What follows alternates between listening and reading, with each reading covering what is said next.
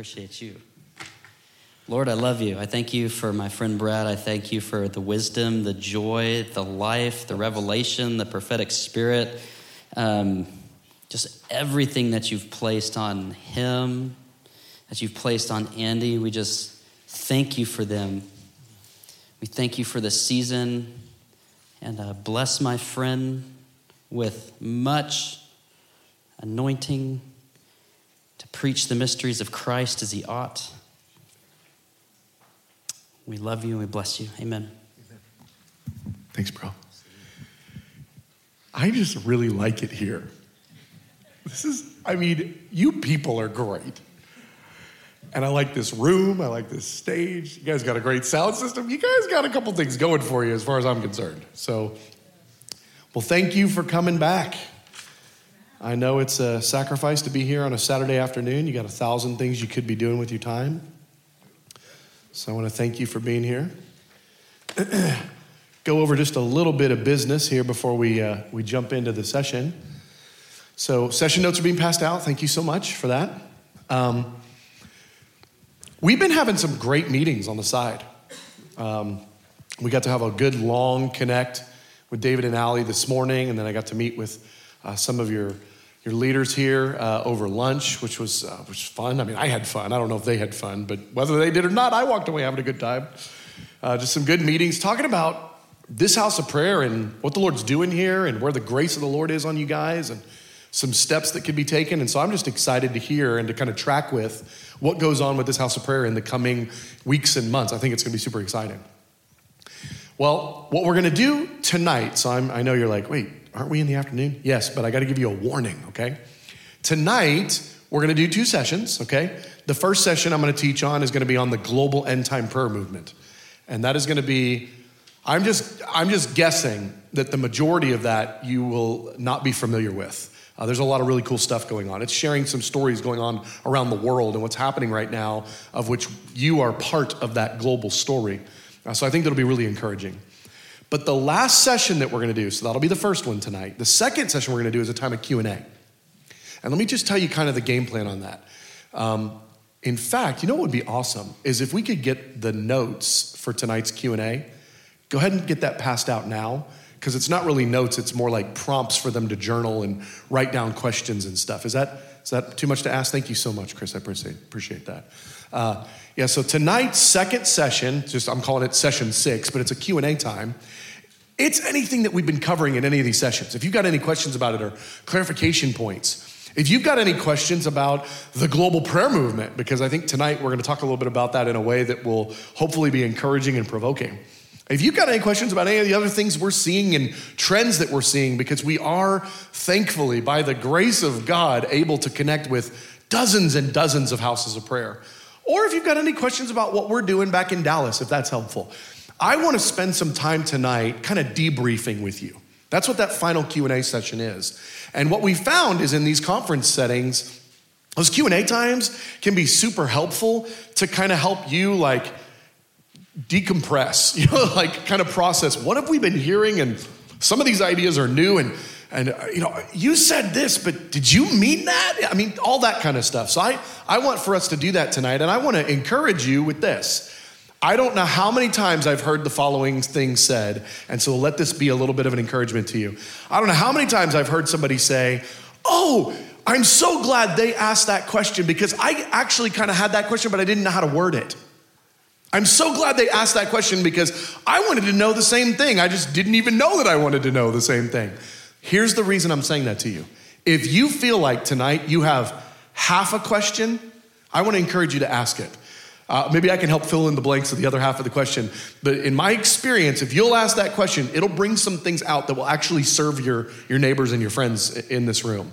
And so I'm going to encourage you, ask those questions tonight, because do you know how lame a Q&A session with no cues? There's nothing for me to, I just stand up here to stare at you with a big smile for like an hour. It's going to be so bad. No, we'll figure out something. That time, as long as it's fruitful, we'll engage. And if there's just a few questions, then it'll be a short session. That's okay too. But I want to encourage you, Take down questions. Maybe you've got some from last night. Maybe you've got some from today and the stuff we'll cover. Some of the stuff tonight, some of the other things that you'll be kind of just processing. I gave you those Q&A sheets, and thank you guys for getting those passed out. They're just some little prompts. Like, do you have any questions about this? Do you have any questions about this? I'm going to encourage you, come to tonight's second time, the second portion of our evening session. Come ready with questions. Is that a deal? Is that fair? Pretty simple? Okay. Good. And then what we'll do, again, this afternoon and then also tonight, because we're doing 2 teaching times, we'll take that little break in between like we did last night. So everybody can kind of stretch your legs and stuff. I'm giving you hope that you don't have to sit there for 2 hours, okay? I'm trying to inspire you to go. You just got one leg of the race you got to get through, and then it's potty break and get a cookie. Well, I made up the cookie part. Maybe you brought your own cookies. If you brought your own cookies, please share. But you'll get a little break in between, okay? Okay, so I want to just let you know about a couple of the resources in the back. And really, the reason I brought them is because these resources have been so massively encouraging to the people back at our house of prayer. They've been fuel for the fire. It's helped cast vision for the people back at our house of prayer in Dallas. It's cast vision for them of why do this? Where's it at in the Bible? How do I keep my heart alive? That's the reason we created these resources. And then because it was helpful to them, we're like, well, let's take it out wherever we go, and maybe it'll be helpful to others as well. So that's the reason that we have those. So the first one I want to let you know about, last night we covered more or less one session of what this resource is. It's called Unceasing. Again, this is an audio course, so you can either do the CDs or you can do the Teachable account, online access, online course kind of deal. There's 8 sessions here about what the Bible has to say about night and day prayer, specifically about unceasing prayer and worship. So last night we covered more or less one of those sessions. So if that was a concept, you're like, I actually want more on that. I want to go deeper in what the Word of God has to say about actual night and day prayer. That's what this is. This is 8 sessions. Each session is about an hour. So call it 8 hours worth of content on the subject of unceasing prayer and worship. Okay, so that's what this one is. Then we did a Bible school course. Again, all of our books we wrote for our part-time Bible school. Okay, all of them are 14 sessions. This one's, I don't know, maybe 150 pages, 160. This one's called Cultivating a Life of Prayer. This one is a lot of how-tos, but it's a study guide. And so it's, how do you cultivate a life of prayer? What does that look like? What does it mean to do that? What does the Bible have to say about that? What are some key Bible verses to fuel your heart as you're trying to learn how to cultivate a life of prayer? And I like that term cultivate because it actually puts a little bit of the onus on us. We got a little bit of work to do to make that garden beautiful. And so the concept of cultivating a life of prayer, this is a 14-session study course, real deep. I say deep. What I mean by that is there's a bunch of Bible verses. I don't mean it's so smart, but there's a bunch of Bible verses, so to me that's deep. So it's a study on, what does that look like and how do you do that practically? So this one's great if you want to go slow, you want to go at your own pace, you want to kind of read through a little bit, process, chew on it, and then figure out how you're going to implement it in your life. Cultivating a Life of Prayer, that's what this course book is. Andy, I'll go ahead and hand these off. Thank you so much. And I'm really appreciative of Andy. He's been with us for 17 years doing this. And so he is as much in the midst of all this as anything. And I'm actually going to have Andy do the second afternoon session talking about the history of the prayer movement, which is just I love that subject. If history is a boring concept to you, it used to be boring to me until I realized there's a prayer movement and there's a history of that prayer movement, that the prayer movement didn't start, 20 years ago with IHOP. The prayer movement's actually been going on forever. Andy's going to share on that session. I'm just looking forward to that. Okay. Well, let me pray again, and then we'll start and stuff. Father, we ask you in Jesus' name for your grace, and that today, Lord, as we look at the life of David, and we see what his contribution was to this, I pray that you would help us, Lord, that our hearts would be alive, that we would feel what you feel about David, and we would see what you see about this man in Jesus' name. Well, this is our Culture of Prayer Conference, Session 3, David's Heart After God. Now, what I want to do in this session is I want to talk about King David, probably from a direction that most of you, or I would say a good number of you, maybe all of you, have probably never thought of related to David, okay? I think a lot of times when we think of David and our the name King David comes to mind, we immediately think Goliath, slayed the Philistine. We think he was the armor bearer for King Saul for a season. He was running away from King Saul. He was in King Saul's court, playing the harp for a while. We think of these different things. We think of his big mistake that he made. I think King David, when we hear that name, there are some particular pieces of his life that come to mind as our most primary kind of default thought process about David. And truthfully, all those things happened. All those things are a part of the story. But I don't think that's at all how heaven sees David and thinks about David. I don't think that is at all what the angels think when the name David comes up. I think there's a very different narrative that's being told from heaven. And I want us to unpack it today because I believe it has tremendous impact on our conversation about the house of prayer, about building night and day prayer. I think that there's a very different story to tell. Now, we're going to start with a vow that David made when he was a kid. When David was 12 or 13, for the sake of today's message, I'm just going to call him a 12-year-old because I don't want to have to keep trying to preface. And if you go find out, you do your deep study and you find out he was 11 and a half, then give me a little grace, okay? But we're going to go ahead and call him a 12-year-old for right now, all right? But when David was 11, 12, 13, when David was a 12-year-old, he made a vow to God, and it got recorded in the Bible. I want you to think about this for a second, okay? When I journal, the last thing I'm thinking is it's going to wind up in the Bible. I mean, for a lot of reasons. But I want to tell you, David was not expecting that his vow that he made to God in a private moment would get recorded forever and that believers thousands of years later would be able to read about it. That was not what he was thinking. I mean, this was a very private moment that David was having with God whom he loved as a 12-year-old. And as a 12-year-old, this was, when we read it, you go, dude, you're kind of a gutsy kid. Like you said some stuff that was kind of audacious and like, what 12-year-old thinks that way? What 12-year-old thinks they can do that? What 12-year-old has the guts to say stuff like this? And then what 12-year-old does God actually back up on the crazy things that David said as a 12-year-old? This is a really crazy story, okay? All right, so let's read the vow. We're in Psalm 132, okay? It's here in the middle of the page, and I just gave you a little excerpt out of it. We'll look at a little bit more of it here a little later in the session. Lord, remember David and all his self-denial. He swore an oath to the Lord. He made a vow to the mighty one of Jacob. I will not enter my house or go to my bed. I will allow no sleep to my eyes or slumber to my eyelids till I find a place for the Lord, a dwelling for the mighty one of Jacob. Wow. David, what's going on, man? What's causing this? What is provoking this kind of language that you would say these things? What is going on in your world and in your mind? Well, let me give you just a little bit of context here, okay?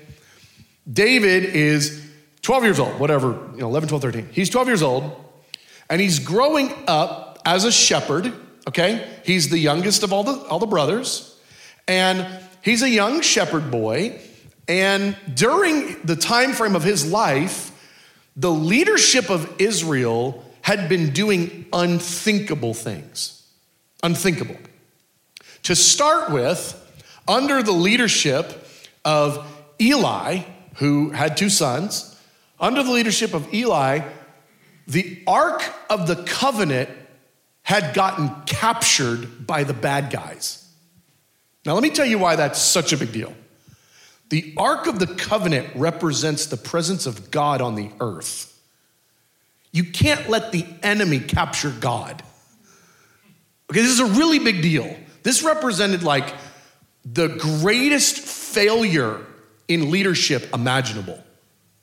And David's a kid and he hears about it and he's freaking out. He is flipping out. He's like, I cannot believe that they let the presence of God get captured by the enemy. And furthermore, once it was captured, they did nothing about it. This is unthinkable. And this happened while David's a boy. And David's aware of this. And David is in crisis in his soul as a 12-year-old. I don't know too many 12-year-olds that are in crisis in their soul. At least not about much important. Okay, maybe it's like the video game, shut off while I was at level 10. But I don't know too many 12-year-olds that are like burning with the things of God in their heart. David did. And David saw something very much out of place, and he said, this is wrong. He said it, if you'll allow me to read through the language here. He said, there needs to be a dwelling place for the mighty one of Jacob. We need a place where the Ark of the Covenant can rest and where God is tended to, where he's got a dwelling, where it's treated with respect, where God he's tended to. We let the presence of God be captured by the Philistines. And we all know the story. The Philistines, they wind up with the Ark of the Covenant, and shortly thereafter, they all start getting tumors. And it's like, that's because that Ark of the Covenant ain't y'all's. It don't belong over there. And so they get rid of it. They're like, send this thing off. We're tired of dying of cancer, okay? So this thing gets sent off. But here's the thing that's unthinkable. It gets sent off, and the national leadership of Israel doesn't go get it. They allow it to stay at Obed-Edom's house. It wasn't supposed to be at Obed-Edom's house. It's supposed to be right there in the center of Israel. It's supposed to be the very presence of God in the midst of the nation, leading the nation, giving strength to the nation. This is the presence of their God. And it was treated so tritely. And so David, in the context of that, he says, not on my watch. He says, I'm a 12-year-old, and I'm going to make my life purpose seeing to it that the mighty one of Jacob gets a dwelling place. Now you might go, okay, well, what does a dwelling place mean? Let me tell you the easiest way to figure out what somebody means. In retrospect, after it's over, what did they do? All right, so if one of my kids, if he's like, I'm gonna build a spaceship, and building with Legos or something. I'm gonna build a spaceship. And I'm like, I don't know what the heck that's gonna mean from this kid. I'm gonna build a spaceship. The easiest way to figure out what he means is let the dude build the spaceship and then show it to me and go, oh, that. So when you say spaceship, you mean that. Simple story here. When David says, I will not rest until I build God a resting place, a dwelling place, fast forward into David's life and see what David did about that, and that's what David meant. You tracking? Well, what did David do? This is a subject that we don't have a lot of time to get into right now. But what David did was he got the Ark of the Covenant back. You guys probably know that piece of the story later on, and we'll cover some of this. He got the Ark of the Covenant back, and he positioned singers and musicians around the Ark of the Covenant, and they sang to God night and day and night and night and day. He established a worship order where instead of there being a curtain around the Ark of the Covenant, he made a curtain out of dudes with guitars. And he established a new perimeter, a new curtain around the Ark of the Covenant called the worshipers that were lifting up the name of God night and day. He established a new worship order. It's what we call the Tabernacle of David, or you could call it the Tent of David. I mean, if the term tabernacle is a tough one to catch, or it makes it sound too spiritual, just say Tent of David. Why? Because it was a tent. David set up the Ark of the Covenant in a tent. And then under that tent, he positioned singers and musicians and worship leaders, and they sang songs to God. So when David at 12 says, I won't rest until I establish a resting place for the mighty one of Jacob, and we ask ourselves, what does that mean? Fast forward, whatever it is, 30 years, and now he's done it. And what was it? He established 24-hour prayer and worship around the presence of God with the Ark of the Covenant at the center. That's what he meant when he was 12. Okay? Well, when we think about David's life work, I always think about For whatever reason, it always comes to mind. I always think about the skyscrapers in downtown New York City. You know, the really, really big ones. And I think about some architect, that's his baby. Like that probably wasn't his first project, you know? He'd probably worked on some smaller projects, and then eventually he's asked to build or to come up with the infrastructure and the blueprints for some gigantic skyscraper, and it's there. I mean, we're just decade after generation, there are these massive buildings, and I just think about that as like the life work of a guy, you know, or a gal, like that they've been doing all this stuff, but man, the capstone of what it is that they created, really kind of what they built up to was that massive structure in downtown New York City. When we think about David's life work, it wasn't that he became king. He didn't want to be king. He was not pining for kingship. That was not something that was his desire. It wasn't that he was a warrior. That's not primarily what he's known for in heaven's perspective. He has a life work, and this is the part that I want to shift your perspective on a little bit. How heaven thinks of David, how David thought of David, and how David's life reflected what is David's life work. What is the main thing that he built towards? It was actually establishing a 24/7 house of prayer around the presence of God, around the Ark of the Covenant. That was David's life work. That's mostly what heaven's thinking about when heaven thinks about David. Not that he was king, that was a means to an end. Not that he was a warrior, that was just part of his personality. What did he do for God? He established a resting place for the mighty one of Jacob. He built God a dwelling place. He built God a 24/7 house of prayer with live worship. That's what he did. That's his life work. All right. Well, we've talked a little bit about some of this already. We can kind of skip through. I gave you some verses there, and I'd encourage you to read them. Like I said, these notes, there's stuff in the notes that we're not going to cover, and it's there for you to go back if you're hungry and you want to study it a little bit more. It's there. But I gave you a few of the verses that kind of talk about David's conflict in heart as he's watching the Ark of the Covenant get captured by the enemy and all that kind of stuff. I gave you a few verses there, okay? But here's really what was going on in David's heart. David was recognizing in his generation, in his day, there was a crisis in the land. It was a presence of God crisis. In David's generation, the presence of God was not known, was not tended to, was not honored. And he said, this is not right. I think about our generation. I think about our current scenario in America, here even in the great Republic of Texas. We have got a presence crisis. We have a presence crisis. We do not have the presence of God in the land. And the lost world isn't going to fix that, and the government isn't going to fix that. David's will. David's will fix that. And that's the only solution. There is no other answer except some rowdies go, it's not okay, let's fix the problem. There's no other way to get there. And I just want to kind of exhort us with that, because if we're looking for someone else to fix the presence crisis, there is no one else out there to do it but us. And the fact that there's already a house of prayer here, we've already got the biggest head start down that road to fix the problem. We've already taken the first big step, and let's get this thing started. Now it's time to add fuel to the fire, if you will. So David identified a problem, and he made a vow, and he said, yep, my life is about fixing that problem. I'm just like, what a gutsy 12-year-old. Who even takes a 12-year-old serious when they talk about stuff like that? God did. For real, God did.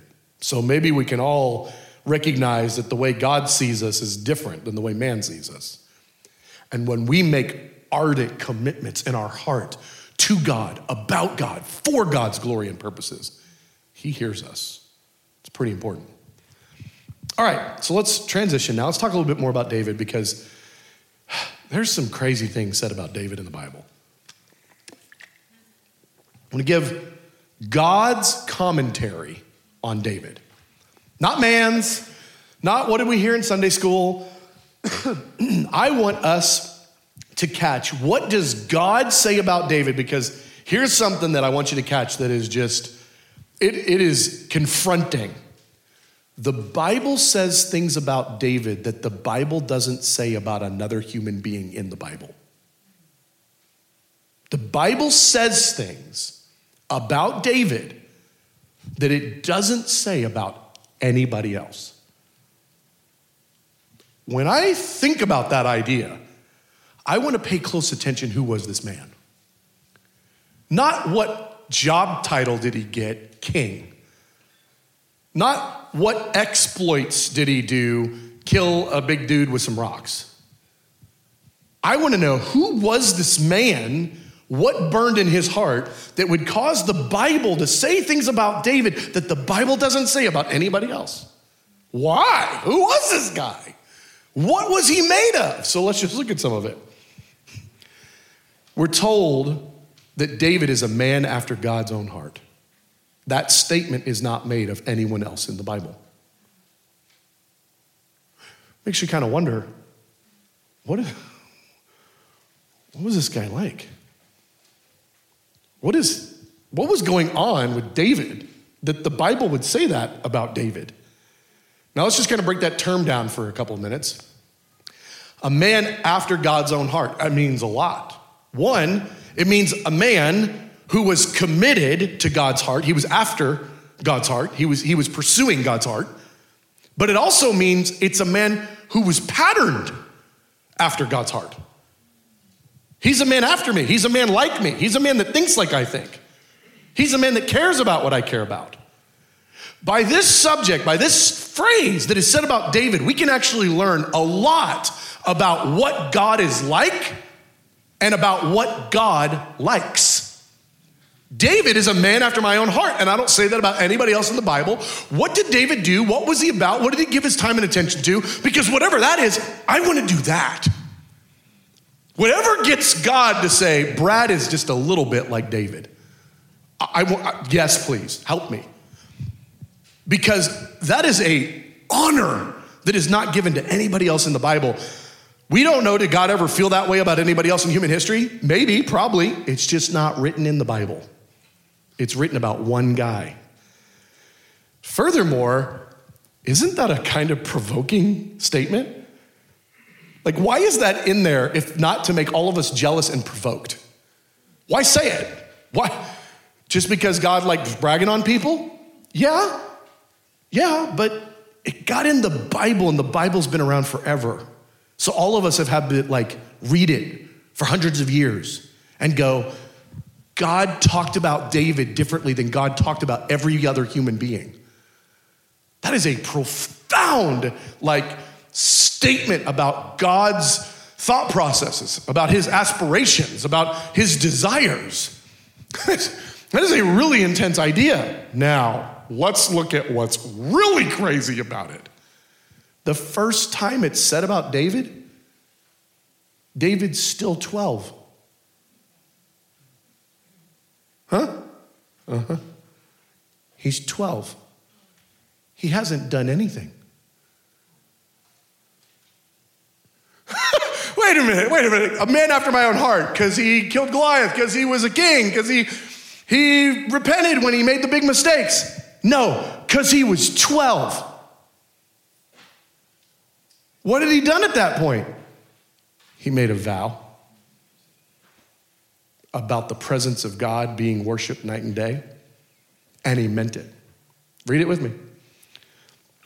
Top of page 3, bottom of page 2. Before David became king,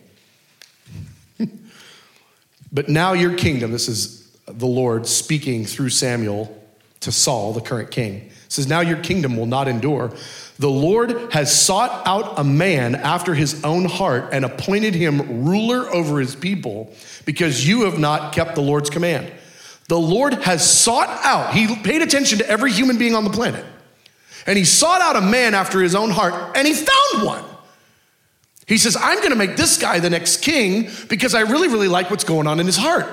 Cool. He's probably 35 and in his prime, and he's done a lot of really cool stuff for you, right? No, he's 12 and hasn't done anything except what's in his heart, because the subject is a man after my own heart. What's in his heart is my glory. What's in his heart is my renown. What's in his heart is my presence being adored. If I give this guy the reins, he'll build me a 24/7 house of prayer that I might be glorified and take honor in it, take pleasure in it. So before David's done anything, good or bad, he's 12. It says this about him. That is a really profound statement, because we just would think that there would need to be a deeper resume. And God goes, oh, I look at not the outward appearance. I look at the heart. And let me tell you what's going on in the heart of this young man. This guy thinks about me differently than all the rest of you. This guy thinks about who I am and what I want more than anybody. This guy, I'm calling him a man because he's acting like a man with such maturity at 12. This young man made a vow that I would be worshiped night and day. I'm gonna give him the power to actually pull it off. Oh my gosh, the statement, a man after my own heart, was made about a 12-year-old. That's kind of hard to swallow. And God's like, oh yeah. Now let me give you another one. It's said again. And this time it's long after David has lived and died. So first we've got before he ever did anything. And then we've got another testimony after he's done everything. Yes, everything, including the thing you're thinking of. After he's done everything, the testimony is reiterated again about David and nobody else in the Bible. It says this in Acts chapter 13. After removing Saul, he made David their king. He testified concerning him, I have found David, son of Jesse, a man after my own heart. He will do everything I want him to. He will do everything I want him to. He'll do stuff that I want him to. What did David do? He built God a 24/7 house of prayer and surrounded the Ark of the Covenant with singers and musicians. What did David do? That's what David did. And God said, David will do everything I want him to. This testimony is said thousands of years after David is dead. Why do I say that? Because we've got a testimony before he ever did anything good or bad, and then we've got a testimony after he did everything good and bad. And the testimony is, this is a man after my own heart. There's nobody like him. That's pretty stout. I mean, wow, Lord, you kind of have a crush on this guy. Like you really, really love David. You really think a lot. You think highly. You see the value of this man where nobody else did. Do you know how nobody else saw the value of David?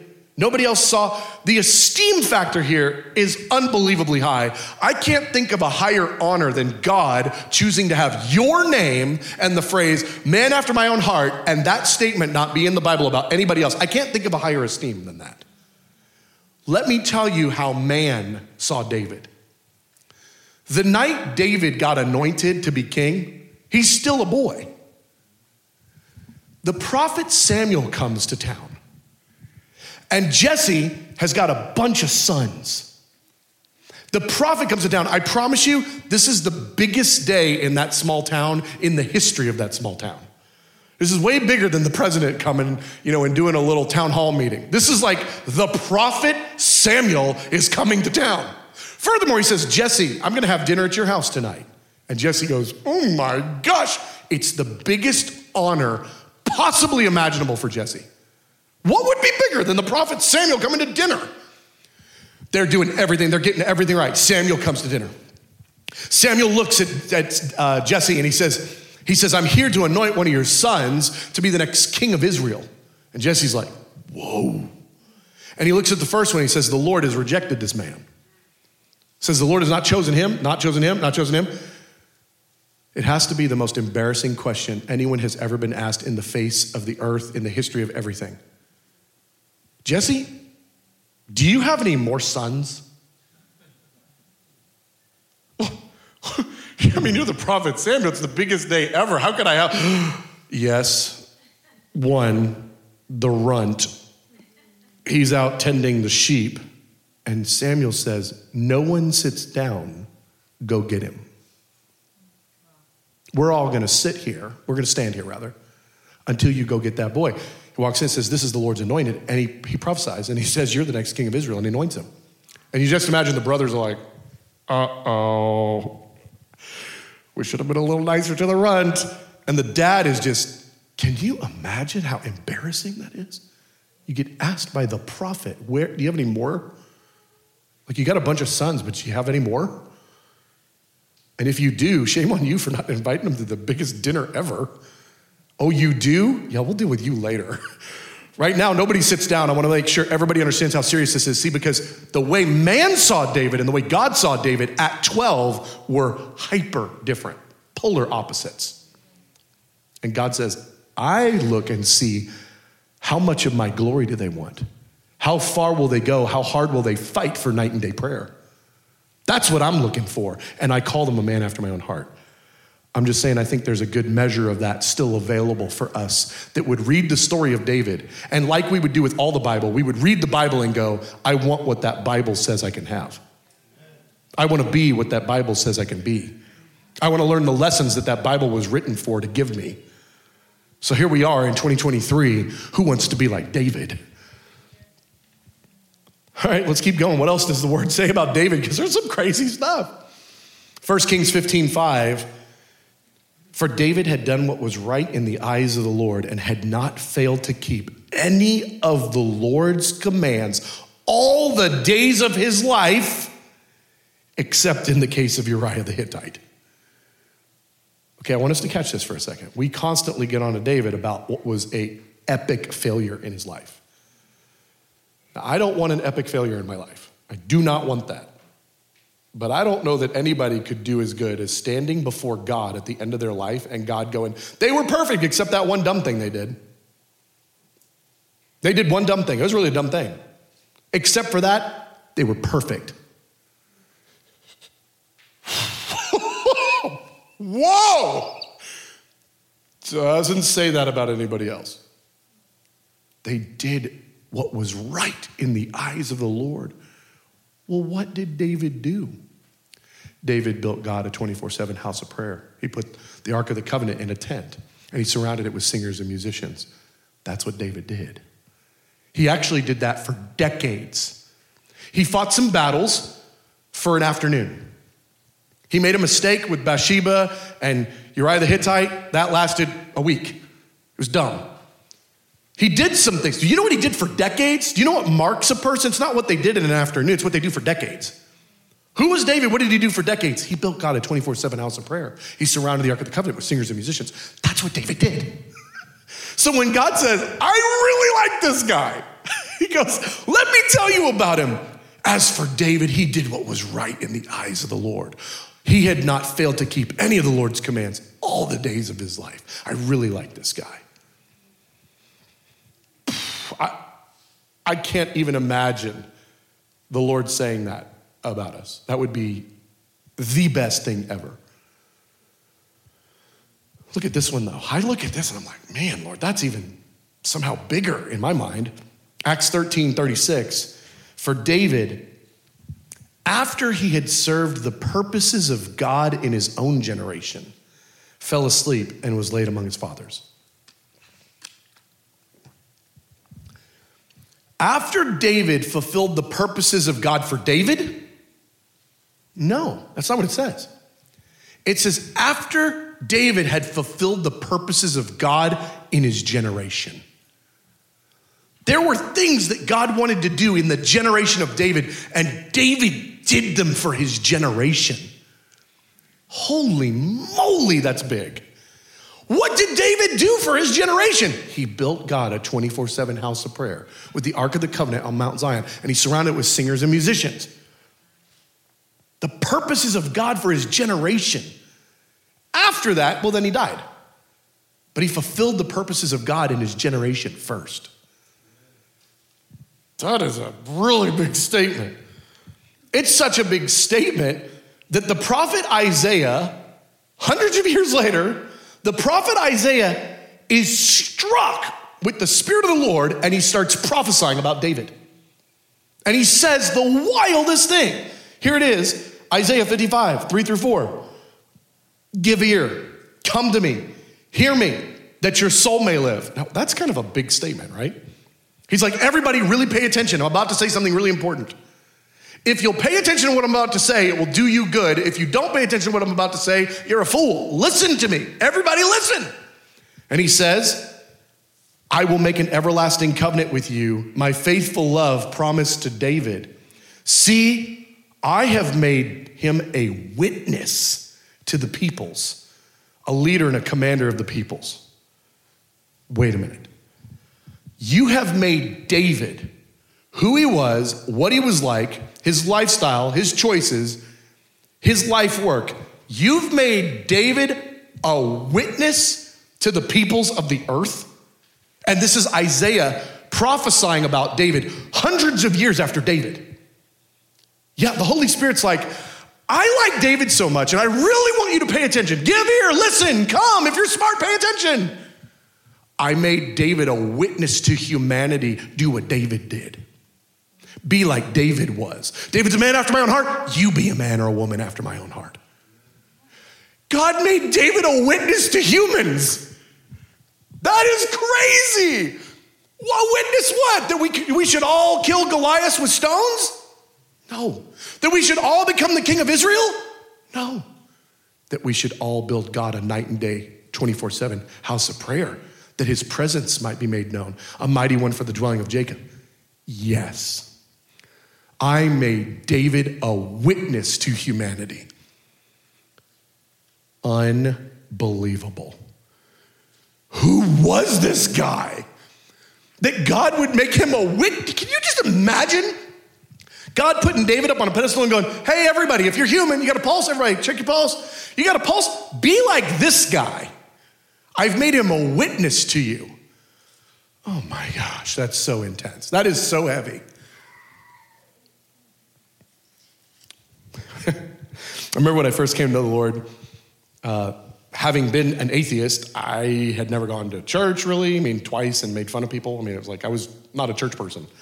Hadn't read the Bible, hadn't gone to Sunday school, I didn't know anything. So when I came to know the Lord, I just started reading the Bible. And nobody told me to start in some special book, so I just started in Genesis. I read Genesis to Revelation, I got through the Bible like 8 times in 2 or 3 years. I was reading the Bible like crazy, okay? And one of the things that I noticed in those early days, I was just like, there is this really weird trend. I just picked up on it. I don't know. I didn't know I was going to need it later. I just found this trend that I saw over and over again. I was like, this is really bizarre. Why does it keep saying this? And here's the trend.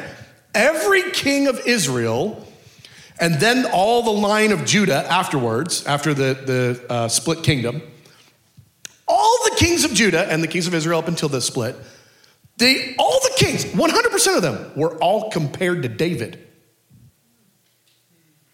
All of them, it would either say, and they did what was right in the eyes of the Lord as their father David had done, or it would say they did not do what was right in the eyes of the Lord as their father David done, or they would say they did what was right in the eyes of the Lord, but not as their father David had done, meaning there was kind of a blend, a mix. Okay, now here's why I'm sharing this with you, because this is a really fun study that I want to encourage you to do.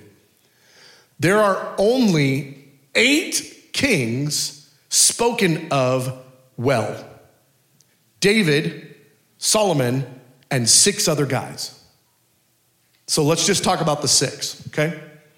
All these other kings, it says things like this. Here, look, I'll read the verses with me. Bottom of page 3, top of page 4.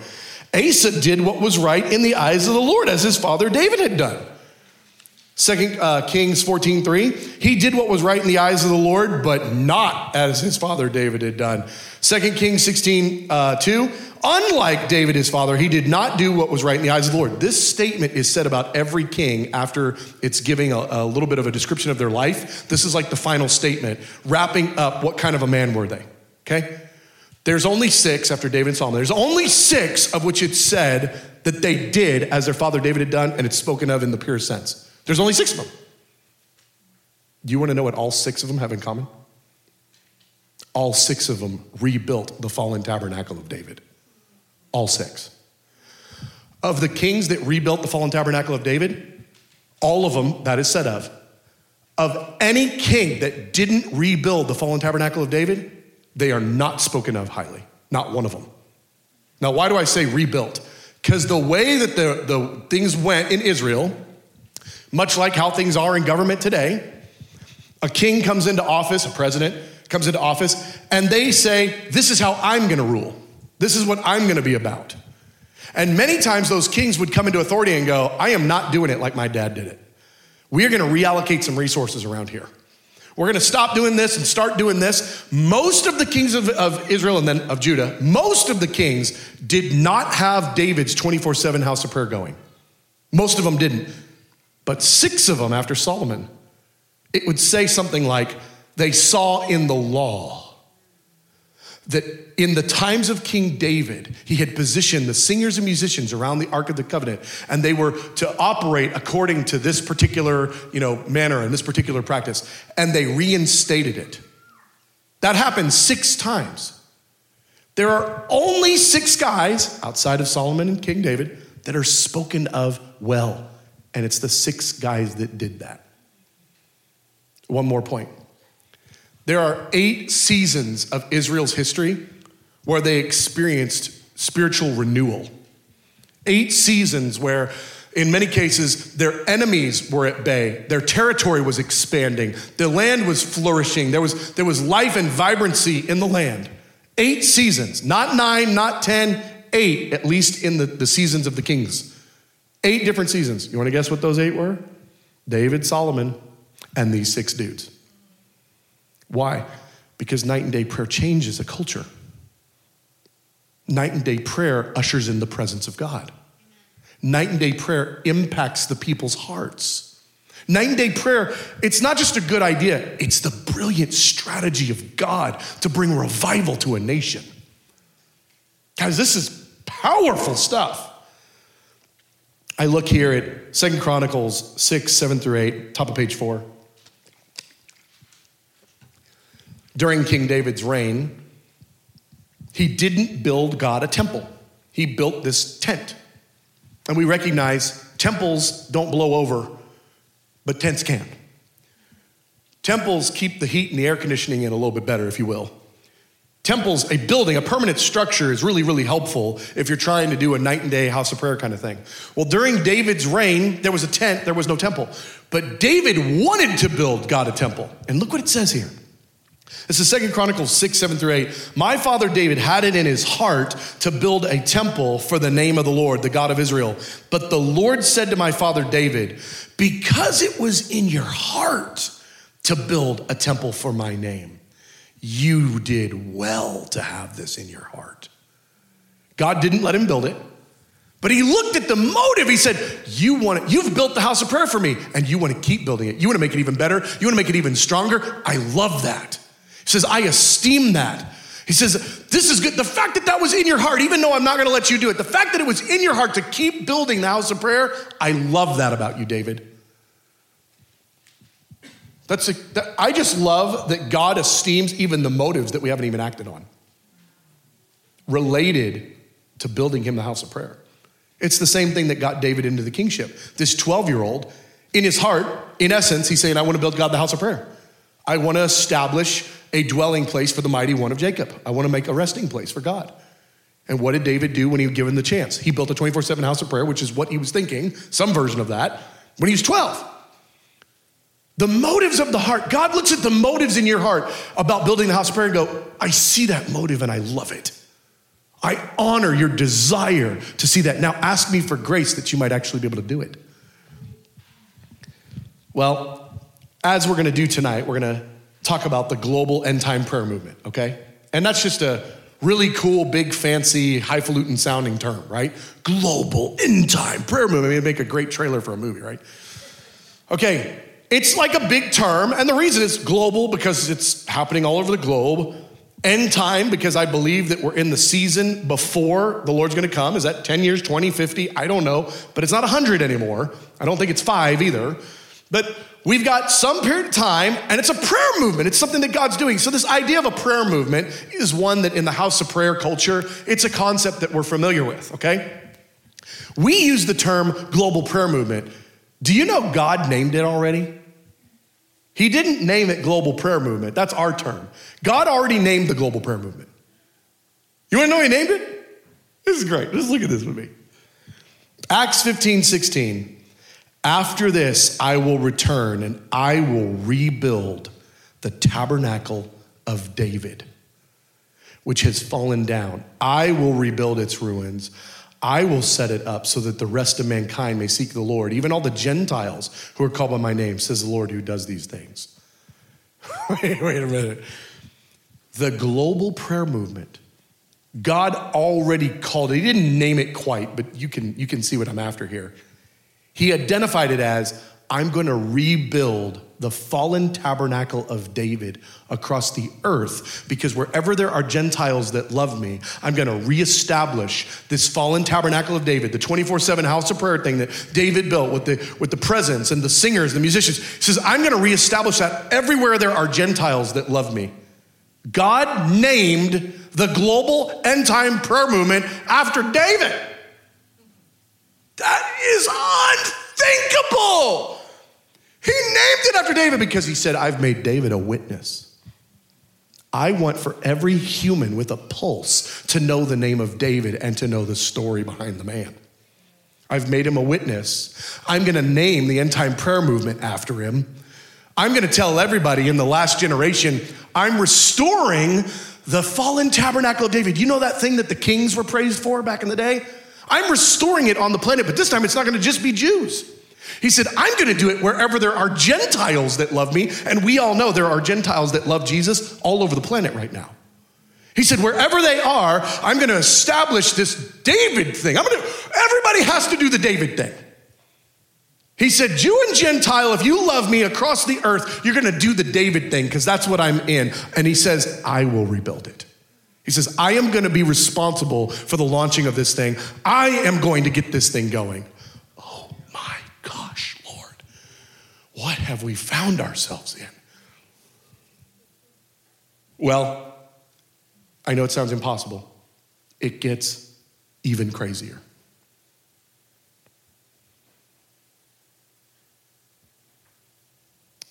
He says, you know what?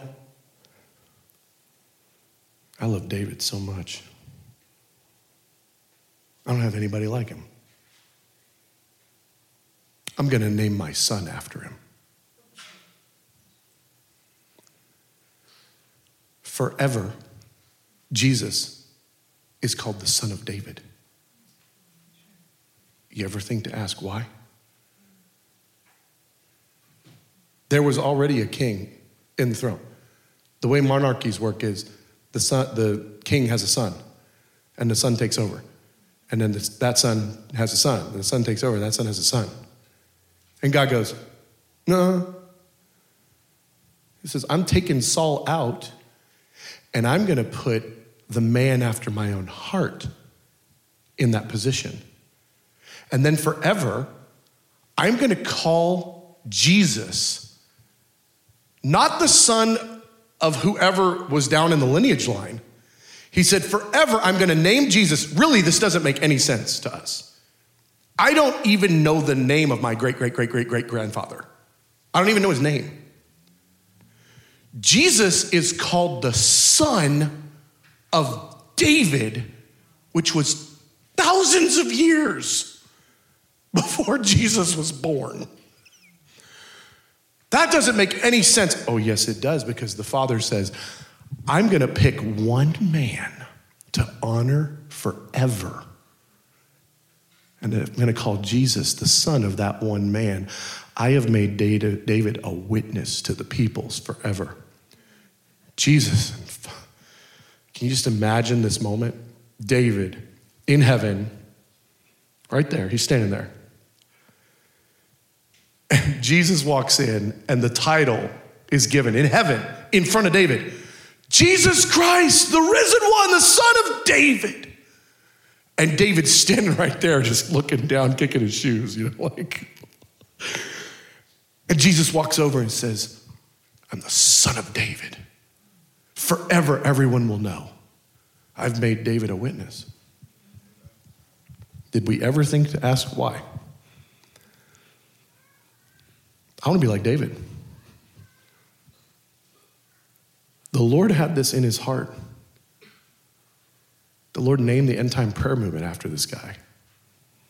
The Lord named his son after this guy. And it wasn't because he knew how to throw stones at a giant. It was because his life work, what he spent decades on, a vow that he made when he was 12. And God gave him the power to make that vow real. I'll just tell you, there's some vows you can make in your heart and find yourself in a very different position in life if you meant it. Because God might well help make that real for you, especially if it has to do with his house of prayer. This is kind of a big deal. This is a big deal. We don't have time to cover the rest of this, and that's okay. The notes are there. You can go check that out on your own. It just tells a little bit of the story. I'll just tell you this. If you want to get a little bit of a heads up, maybe make a note. You could really call Roman numeral 3, you could rename it, and you could call it fulfilling the vow. It's just the storyline of what God empowered David to do in order to make good on this vow. But it's all about that vow when David was a boy and God empowered him to do it. When I think about this storyline, I just go, Lord, I want to be in the story in my generation. I want to be part of this in my generation. And I just want to recognize that the population of the earth is a lot bigger than it was during David's time. And now the extension of the kingdom of God is open to Gentiles all over the place. The population, just as a little point of reference here, I'll wrap up. The population of Dallas, the Dallas-Fort Worth area, is twice the size of the entire nation of Israel at this time. So I'm like, God cares about groups and peoples and Gentiles and Jews, and there's a need for houses of prayer to fill the earth. And I believe that God is speaking to people today, but in this hour, about entering into this whole David narrative and becoming Davids in our generation and being part of the fulfillment of God's plans and purposes. I will restore the fallen tabernacle of David. Because I think that's actually what's happening in our generation. Not just COVID and some questionable leadership decisions and some of this and wars and problems. I think what God's doing is he's setting the scene to reestablish Tabernacle of David. Father, we ask you in Jesus' name for your help. Would you give us grace? Would you speak? Would you make it make sense? Would you convict us and encourage us? Would you help us, God? I pray in Jesus' name for your strength. Holy Spirit, help each one of us to know what to do with this, to be stirred by it, to be provoked. In Jesus' name, amen.